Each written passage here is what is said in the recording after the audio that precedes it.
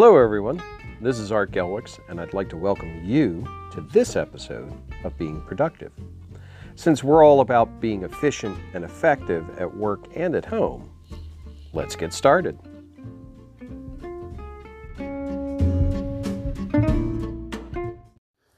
While working on a project recently, I was drawn into a conversation about analytics and metrics. And the conversation unfortunately started like so many of them do. The conversation started with, well, let's take a look at what we can measure, and then we'll figure out how we work with that. And that's where I stopped the conversation and said, hold on, let's back up a second. If you were going on a trip to somewhere across the country, you don't take out the road map, pull up your GPS, and then leave. You put your end destination in, you find it on the map, you program it into the device, and then you work out a route to get to that end destination. Well, metrics is the same way. You don't just start taking the information you have and figure out where it's going to get you. You figure out where you want to get to, and then work the information that you're able to be able to get to as close to that destination as possible. Now notice I said as close, because when it comes to metrics, it's not often that you can get the exact measures you want to get. You get within an approximation, but you're able to at least glean the information you need and glean the learnings you need to make good, smart, educated business decisions. Determining your success criteria is one of the most important things you can do before you start to plan something out. If you don't know what your success criteria is in the beginning, there's no way you're going to know when you actually got there at the end, or if you miss the target completely. So start with that. Determine if we sit down at a meeting after this project or activity is finished, how would we know that this has been successful? Now that success criteria has to be narrow, measurable, clear, concise, and it has to meet the business goals and objectives. If you're able to define a success criteria like that, then all the work you're going to put into in trying to move towards that goal becomes much easier, because you always have something to go back to evaluate against.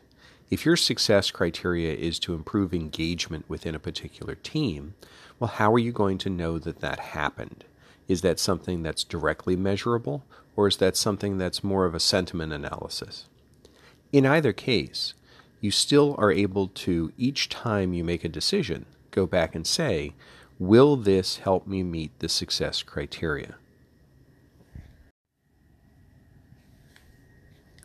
Determining a common success criteria for a project is probably one of the hardest things you're going to have to do, because one, it requires consensus and agreement, but second, it forces you to look at your project from the completion rather than the very early stages, which is the point you're at right now.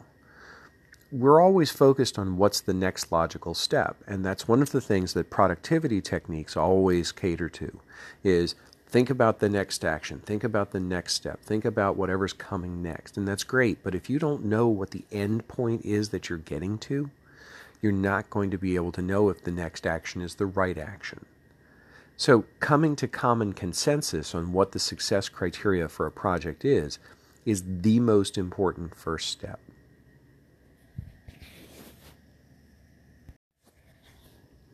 One of the problems we have with measurement and analytics is that there's honestly too many tools.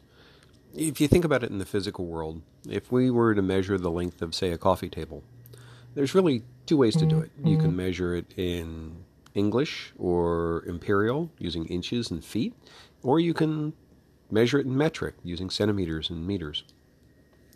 But when it comes to business-oriented analytics, there are more forms of analytics and measurements and graphs and charts and displays than you can shake the proverbial yardstick at. So what do? How do you go through and you identify which ones are going to be valuable and which ones aren't? That all comes back to that process of determining your success criteria. If you look at the measures and you are able to say that from this action, this sequence of events occurs to get me to my success criteria, then those become valuable metrics. But just because something's measured doesn't necessarily mean that it's creating movement towards your success criteria. There's an old saying in the business community, I'm sure you may have heard it at one time or not. It's that if it can be measured, it will be managed. And that's fine, but it does, again, not necessarily get you closer to success. So when you look at all of the different values that can come out of some of these analytics tools, I've been a big user of Google Analytics for years. A lot of the analytics that are now available in Office 365. These are all types of things that are directly available and that you can look at and you can say, oh, they can collect this piece and they can tell me that and they can tell me that, which can lead you down the primrose path of saying that I've got so many things that I want to be able to measure, but now I don't know that it's necessarily getting me any closer to the end result.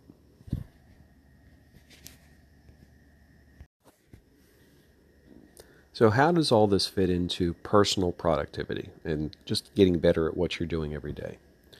Well, let's take an example from something that I do all the time. I use an application called Todoist.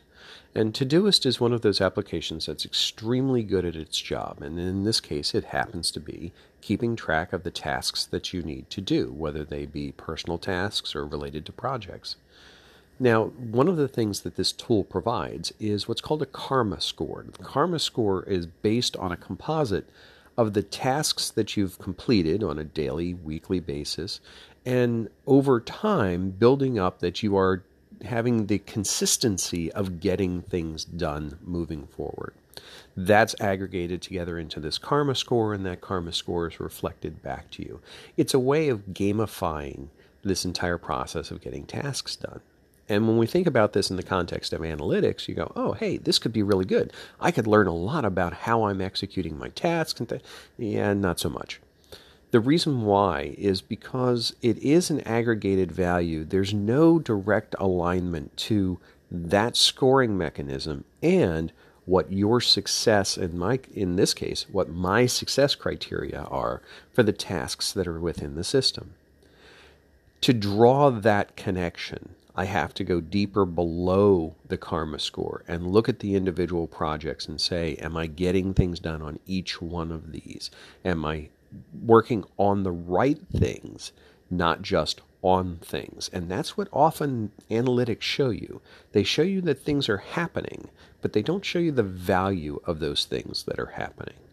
So one of the things that I recommend people do, if you are working on improving your personal productivity, you apply either a priority or a weighting score to the various tasks that are in your system. And then if you want to look at it from an analytics standpoint, look at the tasks that you've completed and their weighting. That will help you understand, am I working on the right things or am I just working on things?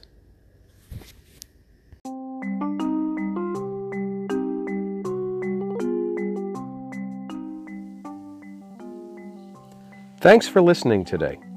If you found this interesting and useful and you'd like to hear more, make sure you subscribe to Being Productive on the podcast app of your choice so you never miss an episode.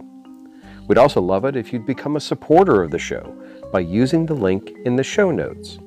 Also, please like and share this and other episodes so we can help as many people as possible in being productive. Thanks again, and we'll catch you next time.